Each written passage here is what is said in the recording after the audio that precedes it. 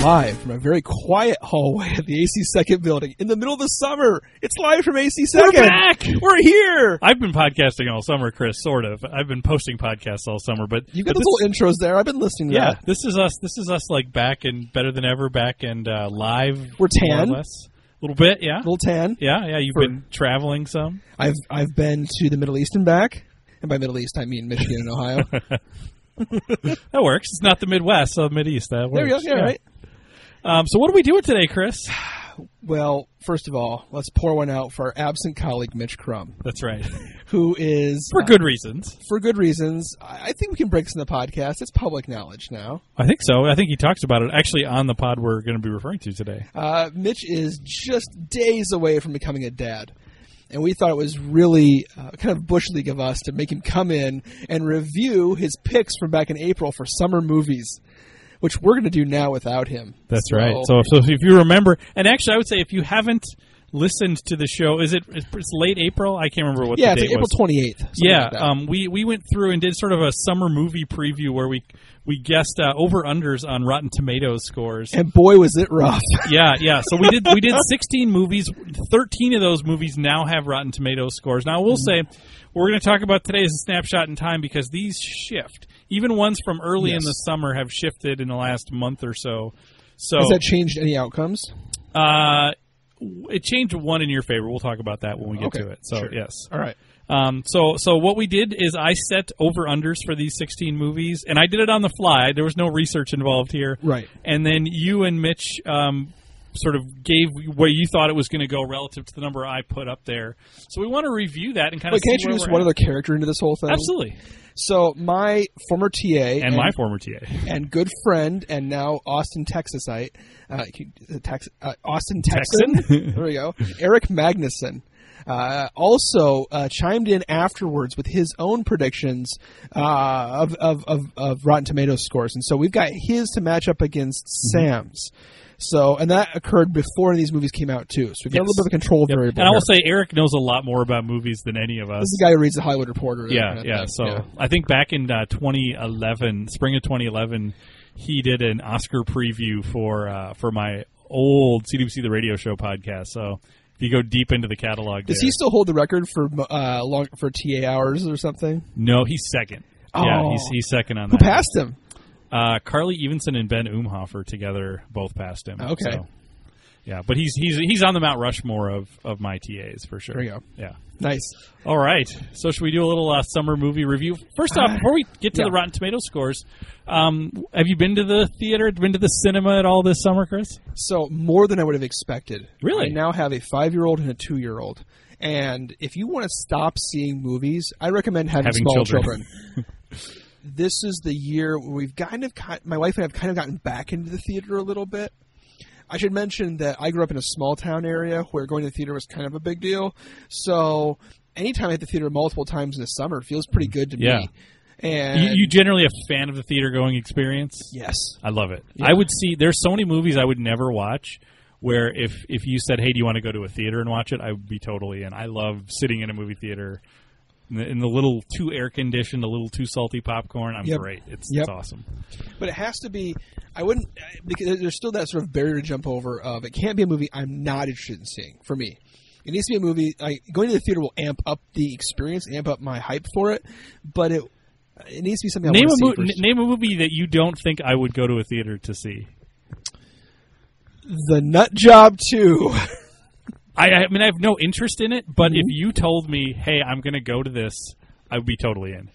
That's good to know because I have 4 free passes to the Nut Job 2. There we go! I'm in! All right. Let's go back to the top here. Let's take a look at some of the movies that... I want to hear what you saw this summer. Okay. Yeah. It's not a huge list, and it's much like summer movies, it's superhero-centric. So with you, like we talked about on the podcast, we went to see Guardians of the Galaxy 2, which was trippier than I expected. And we'll talk about that when we get to there, And with my wife, I've seen Wonder Woman, and we saw something else. Spider-Man. I saw Spider-Man with some friends. Okay. So, yeah. Okay. But I feel like I've seen something else. Tim, look on the list here real quick.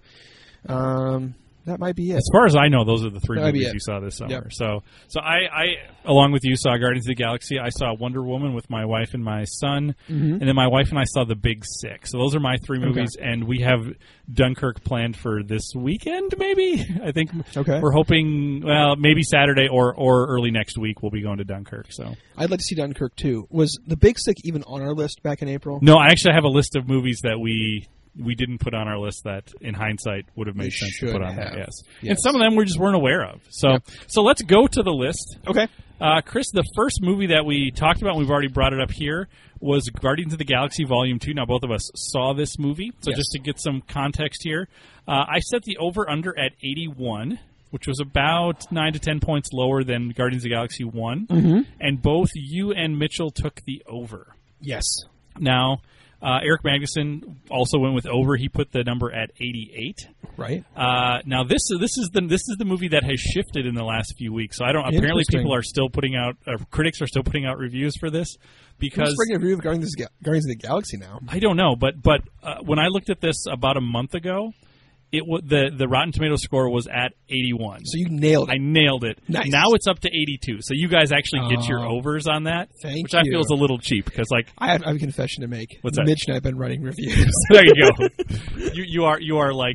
you are high end critics secretly. Yeah, secretly. How many critics are you, Chris? I'm like 6. He's 10. Okay, enough to tip the scales 1 point. Yep. All right. So, what were your thoughts on Guardians of the Galaxy? I think 82 is kind of about right. It certainly wasn't nearly as original as the first Guardians of the Galaxy. Parts of it definitely felt retreaded, specifically the relationships amongst the characters, sort of this nobody hits my sister but me kind of thing, that familial bond and yet aggravation thing I thought was kind of washed out a little bit. But especially as I further move away from it, I kind of liked Kurt Russell, and I kind of liked the super weird kind of villain and the kind of the position that put them in, and it was way over the top. And I think that's the right tone for this. We said back in the podcast, or I said back in the podcast, that I'd be worried if this movie was too twee. It certainly wasn't. Other than I could have done with even less Baby Groot. But it also wasn't like it wasn't a bunch of major big space battles, which is the other thing we were concerned about. So they actually threaded the needle on that pretty well. I liked the first movie better. Yep. I enjoyed this a lot. We'll probably get to this with a couple other movies as well. By the time it got to the end, I didn't necessarily love all of that, but it was a good time at the movies. Now, there's something weird about Rotten Tomatoes scores because you said, an 81, 82 sounds about right, which is weird because no person is giving this an 82, right? It's a thumbs up, thumbs down, but it's 82% of top critics have said that. So 4 to 5 critics agree. Right. Colgate's the right toothpaste. Right. I have a question about this too. Yeah. And this is I don't if you don't like stats, fast forward about 2 minutes on this. But are Rotten Tomatoes scores a normal distribution? Tell me what you mean by that. So are there about as do movies cluster at the 50% mark? So there are lots of movies where half the critics love them, half the critics hate them, or probably not, right? It's probably bimodal in distribution, meaning that there's a lot of movies that a lot of critics really like, and a lot of movies that a lot of critics really don't like. With very few right in the middle. I actually wonder. I mean, it's definitely not a bell curve. It's definitely not like most of them are around 50. So a bell curve is a normal distribution. Right. So it's definitely not that. I wonder if it's almost. I wonder how flat it is. Where it's not bimodal, but what would you call just a flat distribution? But it wouldn't be distributed. I mean, would still be distributed over like an even distribution. Yeah, even distributed. I wonder if it's closer to that. Really? I don't know. I mean, it would be interesting to pull the data on, 2 years, 3 years worth of movies to sort of see that, and also to look at seasons and see what that's like too. Like, I presume in Oscar season, the distribution's a little the score different. Runs higher. Yeah, and then the summer you might get a little bit wider range because they're trying to hit different audiences, things like that. Unless the season becomes something itself, and we look for something different in the summer than we do in Oscar season. Sure, certainly, yeah. Yeah, I just don't know. It seemed to me that a lot of the movies this particular summer were higher than I expected. Yeah, and that's really low. It's because, like I said, it's the nature of what Rotten Tomatoes is asking. They're not asking, what do you give this out of 10 or out of 100? Right. They're saying, is this up or down? So it could be just barely up, but if everybody thought it was just barely up, it could be in the 90s. Yes, exactly. So, like, not all 90s are the same. Exactly. Some are emphatic 90s. Some are, it was good enough. So are you okay with Rotten Tomatoes methodology then? I'm fine with it for what it is. Like, I just think we need to make sure we know what it means. Right. As long as we know what it means, I think it's actually helpful to say 90% of critics said, yeah, this is better than bad. Yep, exactly. Mm-hmm. And in truth, it kind of works out though. Like, if there's have you seen many Rotten Tomatoes movies or movies with Rotten Tomatoes scores in the 90s where you saw it and thought, I don't understand why this is getting that score? Well, I want to talk about 2 movies that both scored in the 90s on our list and see if we feel like there's a difference between the two. Okay. We're almost there. Okay. We'll probably have to visit this in the next podcast. Okay. I will say one example where I feel like this is a little interesting is, and this isn't about movies, Rotten Tomatoes also does TV, and I think the last I checked, the Twin Peaks: The Return, and I'm not going to go on a Twin Peaks rant here. I really want you to at some point. Because nobody's watching it. Or nobody I know is watching it. It's like at 99. Now, did you know it was at 99? No idea. Based on what I've told you about my experience as a fan of Twin Peaks watching this, does that surprise you that it's at 99? Okay, put your number in your head. I'm going to guess based on you haven't told me a number, so I'm going to guess your number based on what you've told me about this series. Okay. Okay. You got it? Yep. 45. 35 was mine. So ooh, yeah. Okay. Yeah. In terms of like my experience of it, like you kind of hated it. Yeah, I love Twin Peaks. I have a complicated relationship with David Lynch. It makes it sound like you mowed his lawn for a while and he didn't pay you. Right. Well, actually, I think I would like him as a person. Okay. I find him to be what I know about him. I find to be very interesting, and interesting in ways that I think actually. I don't know if you know much about like the David Lynch Foundation and stuff. Like, not even a little bit. Okay. Well, this doesn't need to be a David Lynch pod either. But wait. But I have to know though. What is David Lynch Foundation? Well, he's big into transcendental meditation. So that does not surprise me. Put aside what you think about that. The David Lynch Foundation helps people to get involved in that, especially helps kids in like inner city schools use that as a way to kind of bring some centering to their life to deal with pretty traumatic things in their life. So like that's a regardless of what you think about meditation and those types of things, like that's a pretty noble, interesting thing to do. Yeah. So I actually think I'd find him pretty fascinating. And some of the things he's done, I've really liked. Some of the things he's done, I've really hated. This tends more to just even within the world of Twin Peaks. I loved the show Twin Peaks. Fire Walk with Me, the movie, I kind of hardcore hated. Okay. And this show is I don't love. Like I still watch it religiously. I find it unbelievably tedious, and the critics that I really pay attention to, Andy Greenwald especially, and Chris Ryan, love it, and I love them. I mean, if I knew them, they would be my best friends. Like I love these guys, but like I'm not. It's like what they're talking about is not. Like it's like I'm watching the wrong show. Right. I'm not having experience they're having. But what surprises me is not that it has a high score, but that it has this sort of unanimous 99% would lead you to think that this is like The Godfather or something. Sure. And it's like I wonder how much of that is the phenomena that you and I talked about at lunch today, which is sort of groupthink, almost like everybody else is on board with this, so I am too. And how much of that is like I'm willing to tip this a thumbs up. You know, maybe just barely, but if you get enough of that, all of a sudden it becomes this almost self-fulfilling prophecy about how you continue to think about it. Right. So, I don't know, though. I mean, maybe everybody really loves it, and that's cool. Like, I don't need to love everything that everybody else loves, but this has been a big struggle for me this summer. Yeah, I was telling Sam at lunch, I saw a concert this last weekend, and it was I don't want to single him out. It was a performer where everybody says that everybody loves that performer. And as I'm watching everybody at this concert, everyone's cheering and politely clapping at the end of songs. But during the songs, people are checked out. People are looking at their phones. People are other places. But it was one of those kinds of performers where it seemed it was more important to acknowledge to the group that you liked that performer than it was to actually enjoy it yourself in the time. You know, is this a performer that you have had experience with in the past? Just at the album level. But that you were a fan of, though? Yeah. Okay. Yep. And is there a reason you're not naming said performer? Not really. Okay, it's Bon Iver. I went to a Bon Iver concert, and I loved it. And it was really fun. But it seemed like I'm a kind of person who is easily swayed by popular opinion. So if everyone tells me that Bon Iver is critically acclaimed and beloved, and I should beloved him too, I kind of will. I'll talk myself into it. I'm pretty sure I liked it. Like, I'm pretty sure that it wasn't just me kidding myself. But a lot of people seem pretty checked out when they themselves would have also said it was amazing and awesome. Because I was checked out too. Because I was watching them be checked out. Sure. Huh. Well, let's come back to this as we talk about some of these movies, because I think we might this theme might pop up a few other times. Okay, here. all right. So we got Guardians of the Galaxy. So you each got a point for that. We got a point. The next movie was King Arthur. This is the Guy Ritchie King Arthur. Yep. I just remember, like, it was just about to come out. I had seen ads for it. We didn't know anybody who was in it. I put the number at 47.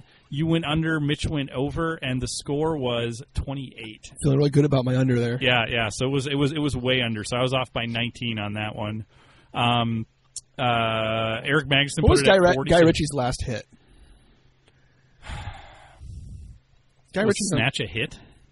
Was for me. I love that movie. Okay. I don't really have a lot of... I saw Lock, Stock, and Two Smoking Barrels. But Snatch was, what, 15 years ago, maybe? More? Maybe more. Probably 15's about right, yeah. So this is Guy on the Schneid a little bit. Okay, you going to name some more Guy Ritchie movies even? Like, I can't... I just named the two that I can think there we go. of. So, yeah. That's the problem. All right. Did he make a movie with Madonna at some point when they Almost were certainly. Okay. Yeah. And then we had Alien Covenant was next. Uh-huh. So I said 75, and you both went under. Now, you guys went kind of big under. You thought my 75 was way off. So this is one where you're both right, but I still think I'm kind of right, because the score is 71. Right. So I was in the right idea. So basically that scored the same as Prometheus scored. And actually, up until a few weeks ago, it was... I think at 72 or 73, so it was above Prometheus, which was really what my prediction was that it was going to... I thought it would be a little bit bigger bounce back, but... This is... I don't know. Our experience is idiosyncratic and subjective, but I felt like this flew to the radar compared to Prometheus. I felt like I heard lots about Prometheus. Sure. No, absolutely. Only a little bit about Covenant. Right, but I thought that's why it might actually... But see, the critics are going to watch it no matter what. That's actually the interesting thing when you look at Rotten Tomatoes is you get the critic score and you get the fan score. And the fan score is often higher than the critic score, right, especially on movies that have lower ratings. But that's because if you're not interested in the movie, you're likely not going to see it and likely not rating it. Correct. You know, so the fan score should be higher. I've rated none of the Saw movies. Right. You haven't voiced an opinion on those. So there's another one coming out, though. Is there really? It's called Jigsaw.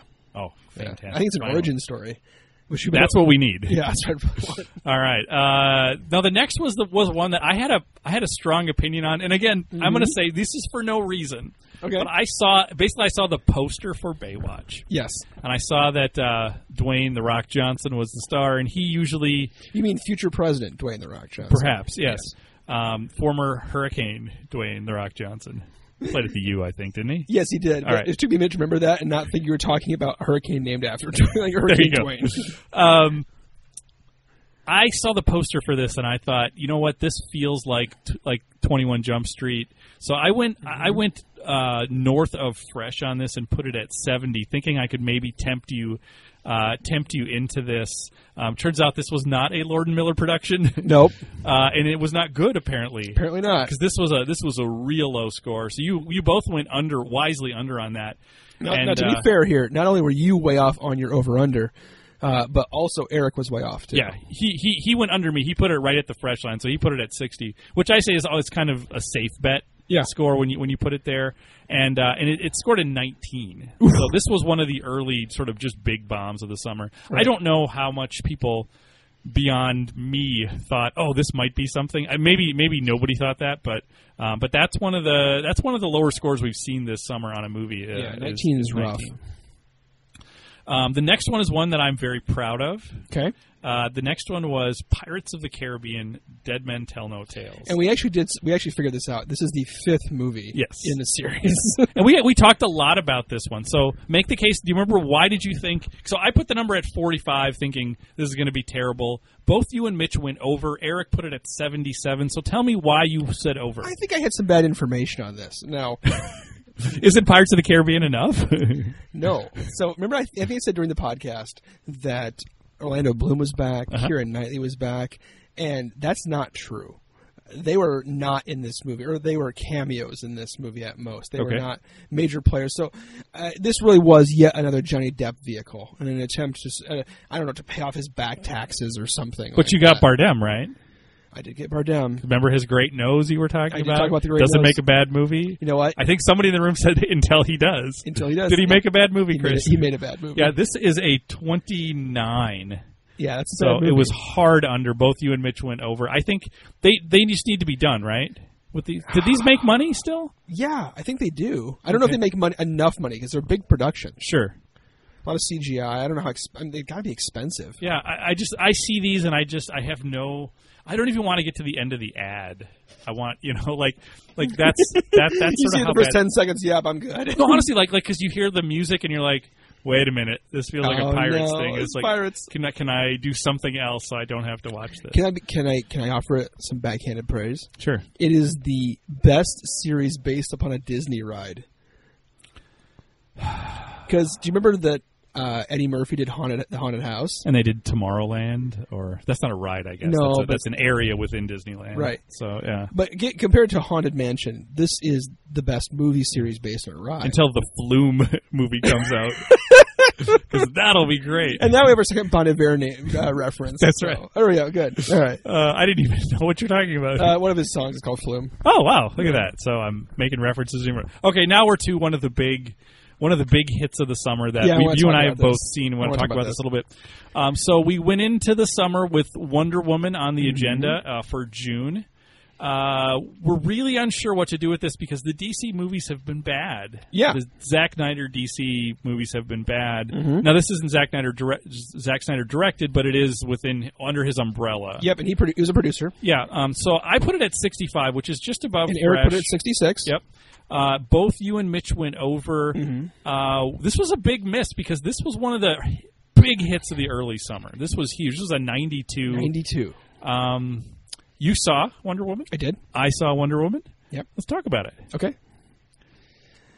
I, early on, compared it to... I suggested it might compare favorably to Agent Carter, which is this TV series that's in the Marvel Universe. I compared it to Samuel L. Jackson's Coach Carter, but... I didn't really. No. When you said Agent Carter, that's what I thought. I compared it to Jimmy Carter. No, and in some ways, the middle third of the movie kind of is like Agent Carter. It's this woman in a man's world trying to convince men to take her seriously in sort of a militaristic or wartime kind of thing. To give us some context, is that praise or not? I don't know. Yes. Okay. I liked Agent Carter. Okay. And I thought it was dead before its time. And I liked the middle third of this movie. I liked and I think this is where you and I are going to differ. I liked the first part of this movie when Diana's growing up on the island. Like, I'm cool with that, too. I thought it was fine. I thought it was... As origin stories go. Yeah, because it was quick. Yeah.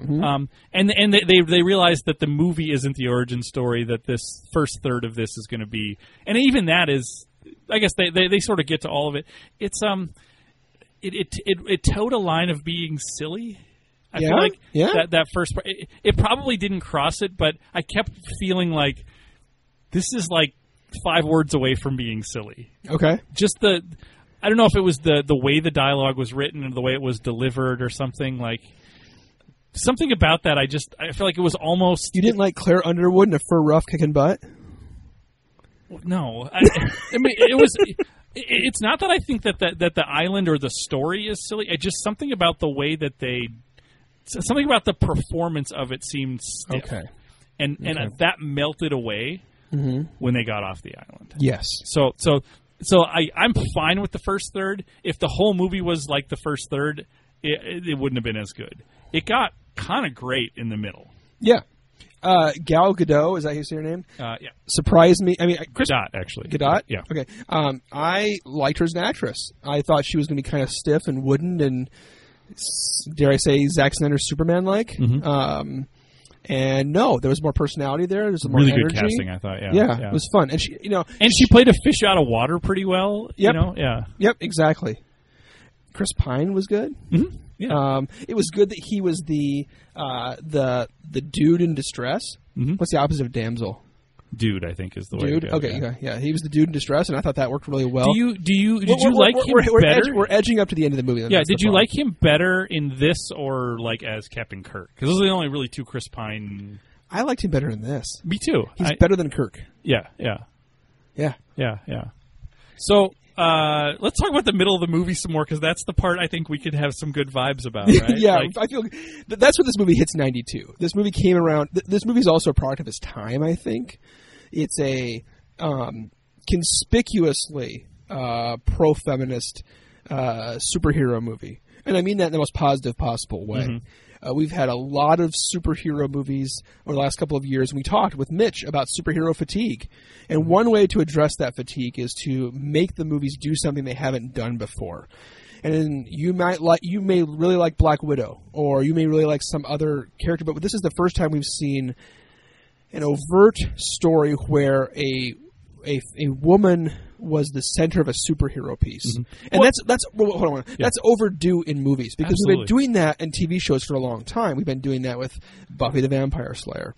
And I'm sure there's plenty of other movies like that. But this was the first, or TV shows, but this is the first movie like that. Well, and I mean, the nice way and we can spoil this because this is not that there's spoilers, but anyway, like they do it nicely, because at the beginning when they're in London, it's all about how do we hide who she is. Yes. And then when they get to the trenches, it's when she decides, like, why am I hiding? And you get to the powerful scene, and even the linguistically powerful scene of, like, no man can walk across no man's land. Yeah, and then it's like, but a woman can walk across no man's. Mm-hmm. But that also starts to point to one of the weaknesses of the movie. So we'll come back to that. But I also loved the cast of characters, because we've talked in other podcasts about getting the band together heist movies, mm-hmm. and this has that. I mean, you have not just Chris Pine, but I don't remember the other characters' names, but the chief. Yes, there were the three other guys, and the actor, I can't remember his name, and the drunk guy, the Irishman, yeah, I like them. I like that group, and then that was it. It was so stereotypical of those three characters that was that okay with you? It's fine. It came back around almost to being. Yeah, but that's fine. Those things work. Okay. Like the getting the people together, and right. And they're all people who were marginalized for one reason or another. You yes. know? And so in the same way that as a woman, like Chris Pine's the only one who's not a marginalized person, right? But the rest of them are, mm-hmm. and they all sort of had their moment to kind of shine in that. So yes. So I like that stuff works on me. It looked cool. Mm-hmm. Yeah, I really, really liked that. Yeah, her marching across no man's land was really on the nose, but worked because it hadn't been done before mm-hmm. in a movie like this. Yep. And so that's what made it fresh. Okay. But now we've talked about the first third. We've talked about the second third. How about the third, Chris? This is a problem. And this is where I turned to my wife during the movie, and she and I were both enjoying up to that point, and she's not a big superhero movie person. And I said, here we go. And I said, here we go, just about the point where she confronts Ares mm-hmm. in the camp. Mm-hmm. Like, you knew Zack Snyder was going to come out somewhere, and he came out in the last third. And he came out because once again we had to have Rock'em Sock'em robots. Mm-hmm. I don't know what else to call it, but it's gods punching gods. I mean, literally, it's gods punching gods. Yeah. And I said to her after this, the first time I saw this, that it makes an impression upon me in a negative way, is in the Matrix trilogy. Yes, it's a trilogy. We can't ignore the last two movies. When Neo fights Agent Smith, and they're both max powered. There's nobody else in the world but them. It's a million Agent Smiths with one avatar. It's one Neo, but he's got, he sees the Matrix, and they're just slamming into each other, and the world, like reality ripples as they hit each other, and it's ridiculous if that happens in every movie, because every movie can't be two gods punching each other, but Zack Snyder seems to think that's the way it works. And this is kind of the problem with the end of Guardians of the Galaxy 2 also. Absolutely. Because once, and this is a problem I think for what they've done now in writing 2 Guardians of the Galaxy movies. I'll come back to Wonder Woman, but in 2 Guardians of the Galaxy movies now, we've ended up with Star-Lord, Chris Pratt's character, finding out he's way more powerful than he thought. Which they had to somehow hit the reset button on at the beginning of the next movie. That he has to be kind of lovable rogue who can't be, the most powerful being in the galaxy. And he discovered he's a Celestial now. He's kind of max powered. And now, and at the end of this, we have Wonder Woman discovering she's not just an Amazon; she's the God Slayer. And you've got Ares, who is literally a god, and they're punching each other across an airfield. It's borderline bad. Mm-hmm. Well, and the other thing it does is so we were just lauding the movie for the walk across no man's land, and then you get to the end, and you're like, what were we so worried about? Yeah. And I don't like that. Like, it cheapens if she's immortal. Yeah, the stakes are all gone. So this is an interesting one where I feel like, what is the meaning of this 92? Is it that it's 92% great? No, it's clearly not. It's that partially it's that the DC movies have been so bad that this really was a correction to that. Mm-hmm. Like, this was so much better. I know. To be honest with you, I haven't actually seen Batman v Superman. I couldn't bring myself to watch the Zack Snyder Superman movie. I couldn't. I mean, to the point like I watched those trailers and thought I can't. And this was really a good time at the movies. It was fun, but I feel like people wanted this to be. I feel like that some of the discussion around it, they wanted to think that middle third of the movie was the whole movie, but the problem was it wasn't. Right. So it'll be interesting. Like, does this give you any more interest in Justice League? No. In another Wonder Woman movie? Okay. Yeah. How do you feel about because I didn't see the Captain America movie either. I did. When they go back and sort of refight historical wars with a superhero, like, is that not a problem? Because they both Wonder Woman and Captain America, the First Avenger, which is the first Captain America movie, follow a very similar way of dealing with history, which is they tie it loosely to historical events and then they hive it off and have it be its own thing. It's almost a paper copy, because in Captain America, the Red Skull is kind of a commander of a rogue science and research division of the Nazis. But then he decides pretty early on the Nazis are thinking too small. I want to rule the galaxy. And then it's not really about the Nazis anymore. It's about Red Skull. And in this one, it was sort of this rogue Nazi commander who wants to try to win the war and not sign the not Nazis, but this rogue World War I German commander who doesn't want to sign the armistice, who wants to kind of win the war with using chemical weapons. And it becomes about him and not about Germany. Sure.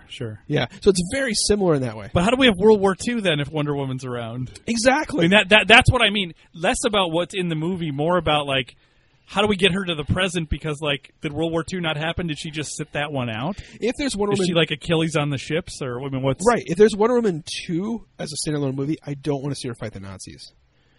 Right? I think she would win. I think you're right. Okay. That doesn't sound appealing to me. All right, so that was Wonder Woman. Yeah. So you guys both got points on that for going over. Just running through a couple of these. Next up was the Tom Cruise movie, The Mummy. Yep.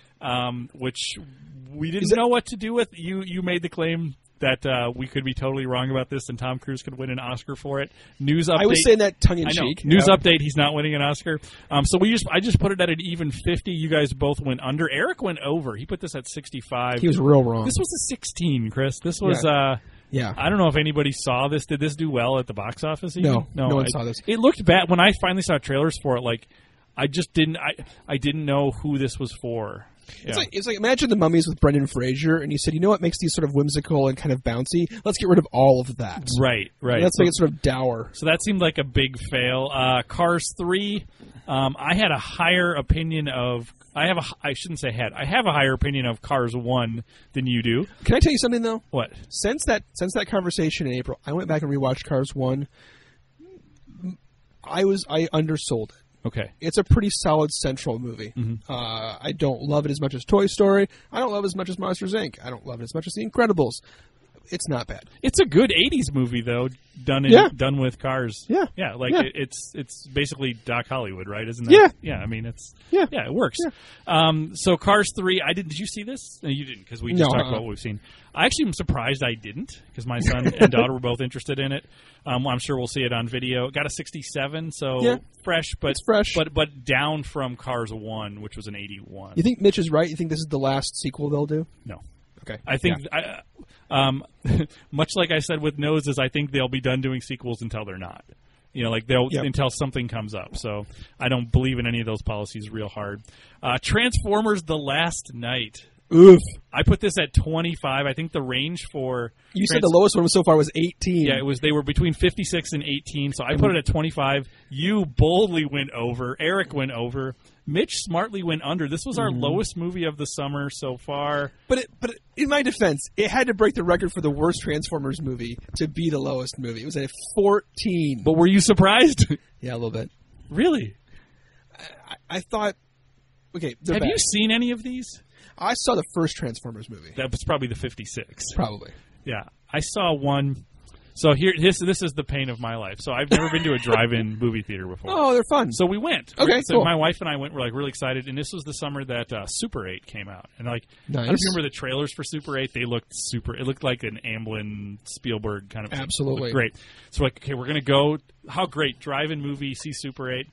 Problem is the drive-in is a triple feature. Oh. And Super 8's the second movie. Okay. The first movie was Transformers Dark Side of the Moon or whatever that was called. Yeah. So I had to sit through the entirety of that, and it was long and awful. And you know me, Chris. Am I a late night person? No, I'm not. an early morning person. So by the time and drive movies have to start late because it's got to be dark in the summer. So by the time Super 8 came on, I fell asleep about 20 minutes in. I never saw Super 8, and then we left before Green Lantern started. Ooh, you dodged a bullet there. Yeah, though. so I stayed awake through all of that awful Transformers movie. That's why I knew I couldn't put this number low enough, because these are awful. Yeah. These are awful. Real bad. So 14. Yes. So Mitch got the point on that one. Next up was Despicable Me 3, which neither of us have seen. No, my kids and my wife saw it. Okay. What did they think? They loved it, but they're 2, 5, and a mom. So all right. So I put this number at 65. Both you and Mitch went over. Eric went over at a 72, and the number was 61. So you were pretty close. Yeah. So it was fresh, but just barely, just right on the right on the fresh line there. Next up is a movie that you saw, Spider-Man: Homecoming. Yes. So I put this at 80. Have you seen this? I have not. You went over. Mitch went under, I think, with sort of Marvel fatigue. Yep. Eric went over at 88. This is currently sitting at 92. Now, this number could move because it's still relatively recent that it came out. So can I gush about this movie a little bit? I loved Spider-Man: Homecoming. For all the reasons I didn't think I would love it. I thought it would be kind of a Spider-Man-y centric follow-up to Captain America: Civil War. I knew Tony Stark was going to be in it. I knew Robert Downey Jr. was going to be in it as Tony Stark. So I kind of thought it would be sort of a training montage video of Spider-Man like gearing up to be part of the Avengers, to be in the Infinity Wars, that kind of thing. And there is a little bit of that to it. But what it really is it's a teen movie. If this movie was made in the 1980s, John Hughes directs this movie. Okay. And there are... Did they pull that vibe off? Yes. They pull that vibe off by not going too hard after it. Okay. So there's these nice moments of Spider-Man like clearly being a teenager, and Tom Holland is now easily my favorite Spider-Man. He plays him as a teenager really well. He kind of captures what Spider-Man really was in the comics, which is not this sort of conflicted emo... Tobey Maguire kind of. I said Topher Grace, but he was in one of the Spider-Mans too. One of the worst Spider-Man. It's not that kind of like conflicted 20-something. Like he's happy to be Spider-Man. It's pretty cool to be a superhero, and it's funny. He's witty and quippy, but at the same time, he's stuck in high school. And so I really liked it. There's some direct homages to some of those movies. There's a point at which he's running through people's backyards trying to catch up to some bad guys, and I'm like, this is just like Ferris Bueller's Day Off when he's running through the backyards. The cue to the very next yard he runs through is someone watching Ferris Bueller's Day Off on the TV as he's running through. Like they get the joke, like they're in on the joke. There's plenty of CGI, but it wasn't overwhelming. There isn't to the point. This huge God-punching God kind of battle at the end. Yes, he fights Michael Keaton, who finally gets to be Birdman. He's the Vulture. Mm-hmm. That's his character. But it felt like a blue-collar kind of thing. He's not trying to save the world. He's just trying to stop one bad guy from stealing some weapons. Okay. How heavy was the weight of the Marvel expanded universe, Marvel Cinematic Universe? Because my impression from what I've heard is Downey's in it, but not too much. Right. Downey probably spends 10 minutes on the screen. Okay. I think that's probably a good thing. Yes. And there's no other big tie-ins. You don't see Samuel L. Jackson. He's not being recruited to be anything else. In fact, Captain America's in this movie, but only in a series of promotional videos. Okay. So there's a very funny laugh line, and I'm probably not giving any spoilers away here, where Peter Parker is in a gym class, and the gym teacher, who's played by he's a comedian. I'll think of his name in a second here, but says, well, I guess this guy's like a war criminal now, but I'm still supposed to show you these videos. And it's basically like a health and safety video from Captain America. And they keep replaying those. So he comes on a little bit, like there's another scene where Captain America's, Chris Evans is recording one of those. And then the stinger at the end, like you wait through all the credits, it's a promotional video from Captain America saying, patience, it's a virtue. Sometimes you stick around for things, and they're not really worth it. Maybe he did that just today. It's very clear. Like there's nothing to see at the end. There's no bigger Thanos does not appear. Sure. There's no Infinity Stones in this thing. See, I might like this. It's a movie about Queens. Huh. That sounds good. I loved Tom Holland in Civil War. Like he was maybe he just flashes in it, and that's about it. But he was maybe my favorite thing in it. So that you will like how this movie begins, because the movie begins with that scene from his point of view. Interesting. Huh. Yeah. So next movie up here, Chris, is the one that I just feel like I need to learn more. I need to learn more because we made jokes about Planet of the Apes and how it's Planet of the Apes. And I asked you, how could the second one be a rating of 91? And this one got a 93. So I put it at 75. These movies must be the Godfather. Like, who? Do you know anybody who's into Planet of the Apes? Not a single person.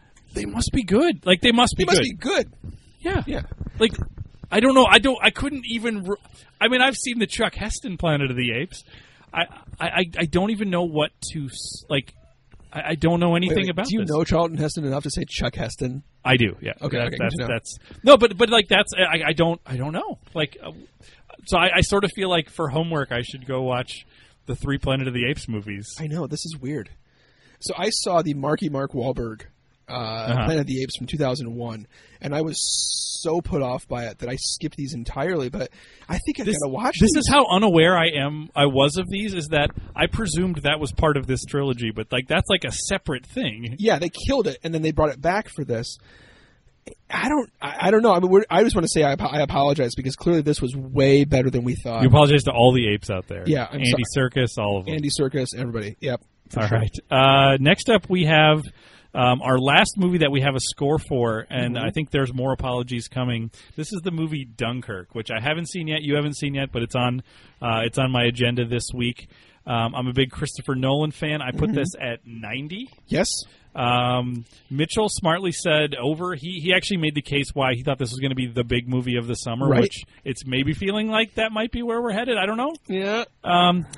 Eric said 84. Chris said, I'm a big Christopher Nolan fan. I love Inception. We went through all the movies he's made that are really great. And you said... Under. Now, to be fair, I thought it was going to be clearly under, but not a bomb. I thought if Eric had given me 84 instead of you giving me 90, I might have taken the over there. Somewhere around 84, 85 is right where I thought this was going to land, and apparently it's a good 10 points higher than that. Yeah. I have not seen Dunkirk. I've seen a couple trailers for it. People I know and trust, and again, I'm susceptible to critics' opinions, have loved this. Our friend Chris Garrett said it's a different kind of movie than Saving Private Ryan. It's less about the visceral, physical horror of war and more about the moral horror of war, which is fascinating to me. And I'm just totally cribbing that from Garrett's. But I apologize. Nolan, you have never been a bad project. Interstellar is dope. I can't wait to see what you're going to do next. As long as it's not a What If the South Won the Civil War. For recompense, what you should do is Go on to Netflix and watch his first movie. It's called Following. It's a very small movie, but it's very Christopher Nolan-y. Okay. It's black and white. It almost feels like a student film. It's super cool. So you should watch I will watch that as penance. I will not, however, listen to Hans Zimmer soundtracks on 10 on volume and blow my ears out with boom. No need to do that. No. So there's 4 movies left that haven't come out yet. So I just want to run through what those are. And I have a couple other ancillary comments too. Yep. And then I want to look at the movies we missed this summer. That's what I was going to go for. Okay. So the movies that are still coming up, August 11th, The Nut Job 2, I have at 10. Chris said under. Mitch said over. Eric has this at 29. So you guys are split on that one. Yep. You're split on the Emoji Movie, which I've seen an ad for now. I put it at 30. You went over. Mitchell went under. Eric has it at 28. I think it's a mistake on my part. I'm regretting that over now. We have The Dark Tower, which we saw an ad for at lunch today. Mm-hmm. I think I undersold this. I put it at 62. It feels like a 75, maybe even higher. See, I don't know now. The trailers are not impressing me.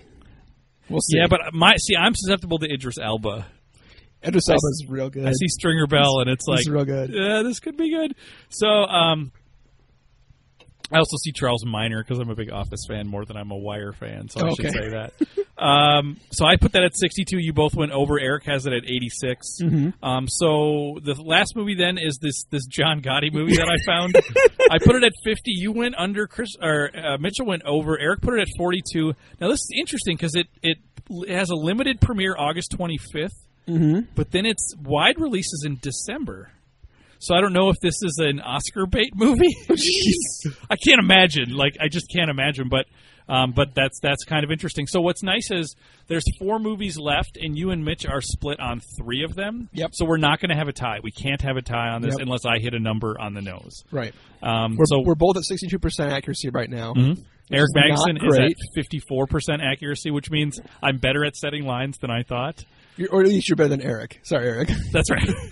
But you two are both at 62. You guys didn't just crush me on guessing over-unders, so that means I'm setting pretty well. True, yep. So let's talk about what are the movies we missed this summer. I have some apologies to make, and I'd like to.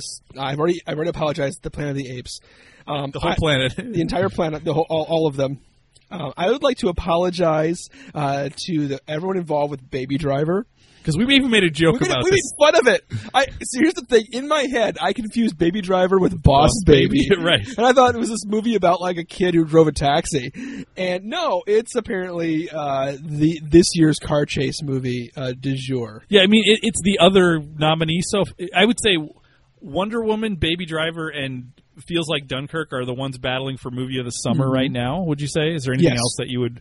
No. Spider-Man has a high score, but I don't feel like that's got the energy behind. I feel like Wonder Woman took the superhero energy. Absolutely. Yep, for sure.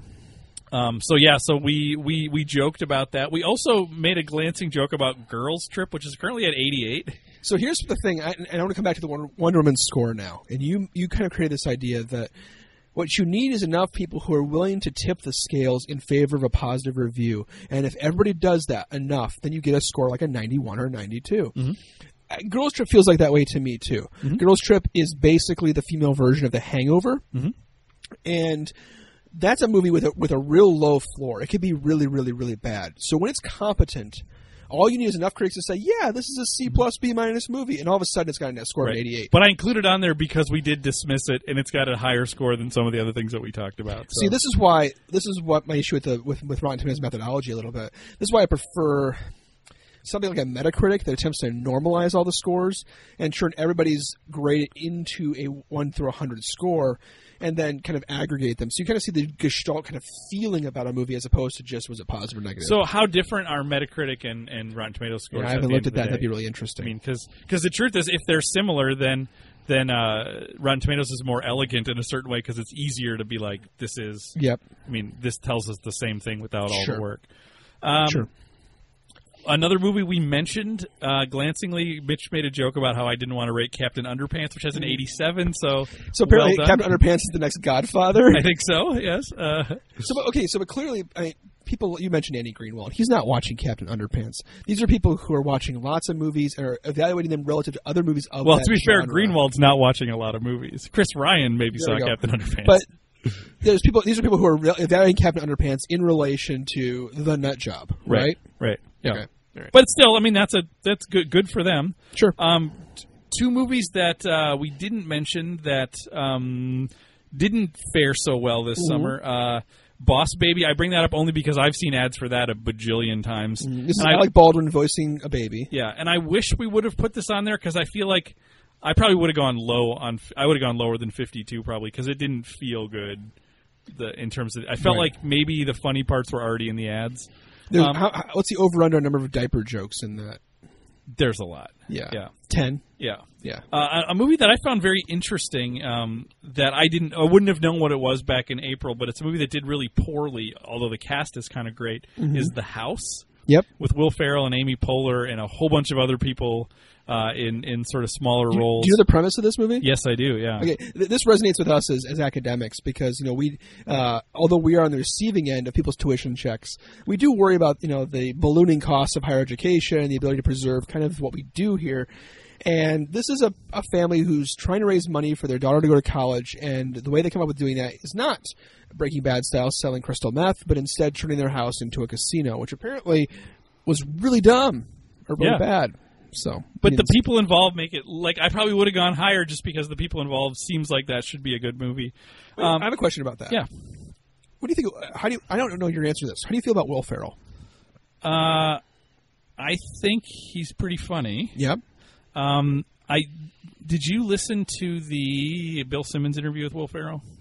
Yes. From earlier this summer? Mm-hmm. I found it interesting. I think some of his movies have a longer tail where when they first come out, they don't necessarily land well with people, but who knows if The House might have a sort of cult following at some point. His movies tend to go in that direction.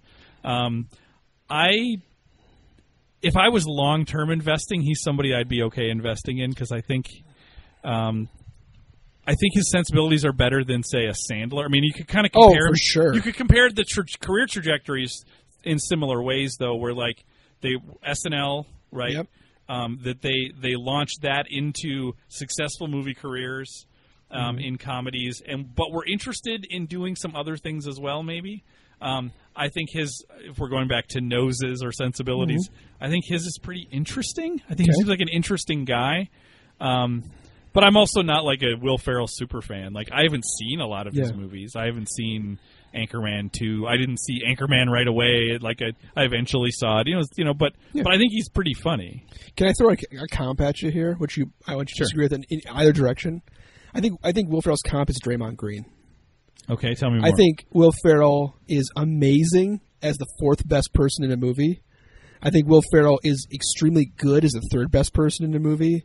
I think so. It gets worse the higher he goes. I think he misses the playoffs when he's the best guy in a movie. And The House was kind of a movie built for Will Ferrell to be the best guy in the movie. See the thing, Step Brothers. My counter to that would be Poehler is pretty great. Yeah. So and I mean I think that was a pretty big, interesting cast too. So I don't know. Okay. So I at the same time, I will say I don't care that much about I'm not invested in Will Ferrell's career or anything like that. Okay. So the last movie that I want to talk about. Do you have any more you want to talk about? I do. Did you want to talk about The Big Sick? Yeah. Tell me what this is a movie you saw. I didn't. I'm kind of wishing I've seen it now. Tell me about The Big Sick. So it's at 98%. I loved this movie. It's a semi-autobiographical story of the relationship between Kumail Nanjiani and his wife Emily Gordon. And Kumail was born in Pakistan, and his parents were an arranged marriage, and they had plans for him to enter into an arranged marriage here. He grew up in America mostly, or for a chunk of his life. And Emily Gordon is not Muslim, is not Pakistani. She's white. Yes.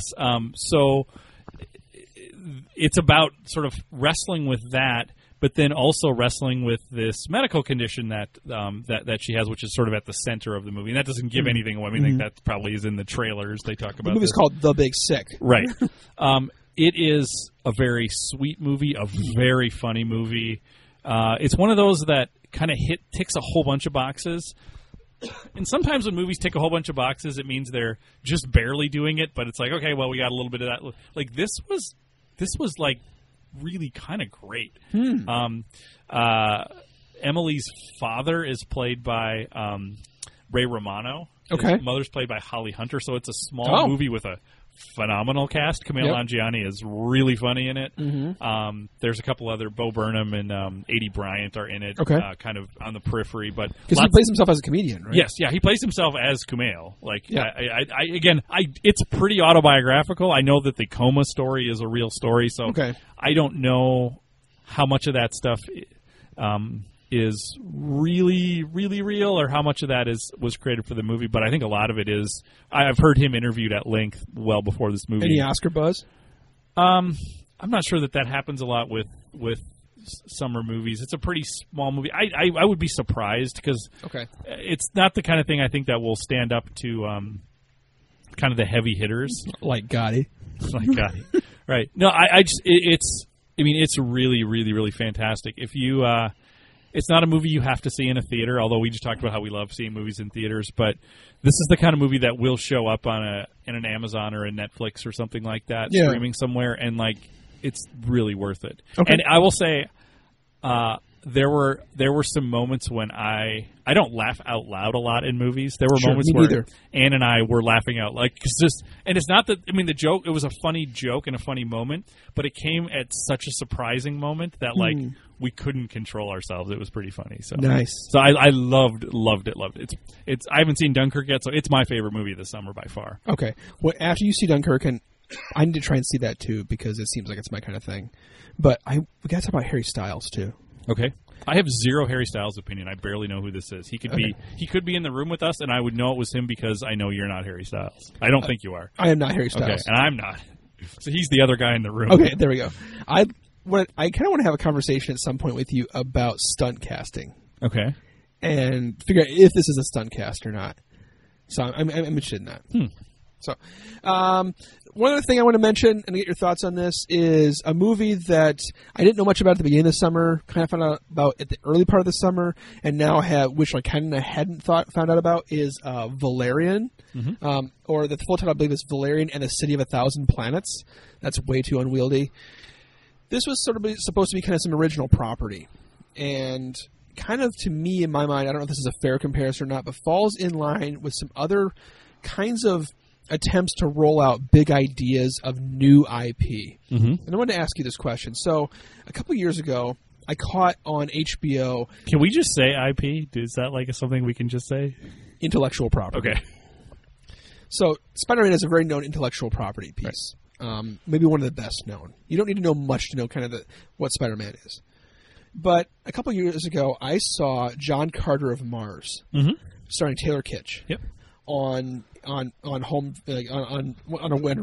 night on HBO, and I was at my mother-in-law's house because she has. And you watched it? I watched it. You know what? It's really good. Was it? Yeah, it's pretty good. Was it really good because you were expecting it to be awful? Or yes, was it? Okay. It was really good because I was expecting it to be awful. That's exactly right. And so it got me thinking that that should have been a fine movie, but it was a huge bomb at the box office. It's really hard to introduce new intellectual property in summer movies now, isn't it? Our bar is really low. We have to have some familiarity with these characters to make them work. Well, this is why it's hard because, we just talked about a movie that is a completely new idea in The Big Sick. But what The Big Sick doesn't have is CGI and special effects and dragons and cities of 1,000 planets. 1,000 planets I have to figure out. Yeah. So so the problem is if you're getting into an arms race with Marvel, with Star Wars, with any of those things, you're gonna lose because the stakes are way too high. It's the cost of entry is so high to get into something like that. Yep. But that's kind of always been the case. I feel like with some of that stuff because tell me a really good. Well, I'm sure they're out there. Yeah. But it's hard to find a really, really great cheap sci-fi fantasy movie, I would presume. Yeah, sci-fi and cheap don't go together. Right. That's what I'm saying. So but now it's even more so because now those have moved from being niche genre things to like that's like what we make now. That's what a summer movie is. Yep. For these tentpole franchise kind of things. So now it's even an even bigger arms race because now it's not just enough to have the money to make that. Now you need the money to cast it with big names, and you need the money to market it and compete against all these other things that are in that same marketplace. Yep. Where I think the key is because I'm presuming from this conversation that you're interested in starting producing films. Yes, is that you want to find intellectual property that runs in an opposite direction from high concept sci-fi fantasy. Yep. So you got to find something that's affordable to make, and then I think there's plenty of room for that. And then you just need to find ways to get attention. Yeah. Okay. Can I pitch one to you then? Oh, you're going to pitch a movie right here? Yeah. All right. It's because I'm trying to think what checks off these boxes. What is known intellectual property, which gives you that leg up. You don't have to introduce 1,000 planets in a single city or whatever that Valerian was about. Mm-hmm. But it needs to be cheaper. So I'm going to go to a different Joss Whedon property. Everybody keeps talking about rebooting Firefly, and he did a Serenity movie, but that's in space and it's expensive and it's a lot of CGI. And how about Buffy? What about Buffy though? Right? Buffy the Vampire Slayer is critically beloved, and I admit that it's super loved by academics for all kinds of theoretical reasons. Books have been written, articles have been written about Buffy the Vampire Slayer. But it's not expensive to reboot that. It's not expensive to have... I don't even know who you want for that. But you get, the next Sarah Michelle Gellar, and you put her in a movie. Mm-hmm. And... I think that works. I mean, watching Spider-Man: Homecoming and seeing sort of the lightness of the high school atmosphere matter just as much to the character as the heaviness of fighting crime at night. That reminded me of some of those Buffy things. So plus you got Wonder Woman as this sort of female empowerment character. Buffy was doing that 15 years or 20 years ago. Bring it back. Bring it back to Buffy. Here's the question. I don't need to have seen Linda Carter as Wonder Woman, is that right? No, John Carter, actually. No, right. I don't need to have seen her as Wonder Woman to watch the movie this summer. I don't need to have read Wonder Woman comic. I don't need any of that. Is there too much mythology around Buffy to make a movie that would make the Buffy fans happy and would also? I've never seen the show, and I ain't going back and watching it to watch a movie. What is the goal here? I think it's perfect because I think much like there's a lot of mythology wrapped around the characters from Marvel, but because the way the stories have been told, it would be pretty easy to clear the chaff and to just say this is a story we want to tell about this character and move it forward in time. I don't think you need. But would the real fans like that, or would they want it to be really rich and in depth in that? I think mythology? You can make it work. Okay. I think I could make it work. I'm not going to write this. I think it'd work though. I think you. I would say now. I've already said that it would be easy to get me to go to the movies. So if you asked me, I would go. Would you go see Buffy? Oh, I would go with you, but on my own, I probably would. I don't. There is zero gravity pulling me towards that. Okay. But I'm also a weirdo. I'm not. I'm not a target market for anyone at this point. So I'm out of 18 to 36. So I'm done. Yeah. Yeah, that's yeah. All right, well, that's my shot. It's my shot at knowable IP. Keep pitching, Chris. I'll keep working. Knowable IP. If you have an idea, you can email us at livefromac2nd@gmail.com. Why does it have to be known and knowable? I think you talked about the sort of the Marvel DC advantage, which is everybody knows who Superman is, everybody knows who Batman is, and Spider-Man. But don't you think that the thing then that the inefficiency would be to be let's do something with no history. But then you're in Valerian territory. But maybe that just sucked though. Maybe it wasn't good. Okay. Here's the question: does The Matrix get made today? I'm not sure that it does. Well, not what it is. What do you mean by does The Matrix get made? Because what The Matrix did is it pushed what was being done in filmmaking way forward. So you're telling me does an action movie without any previous intellectual property that pushes forward deeply is highly stylized and deeply pushes forward filmmaking, but it's still a cool action movie? Yep. Yeah.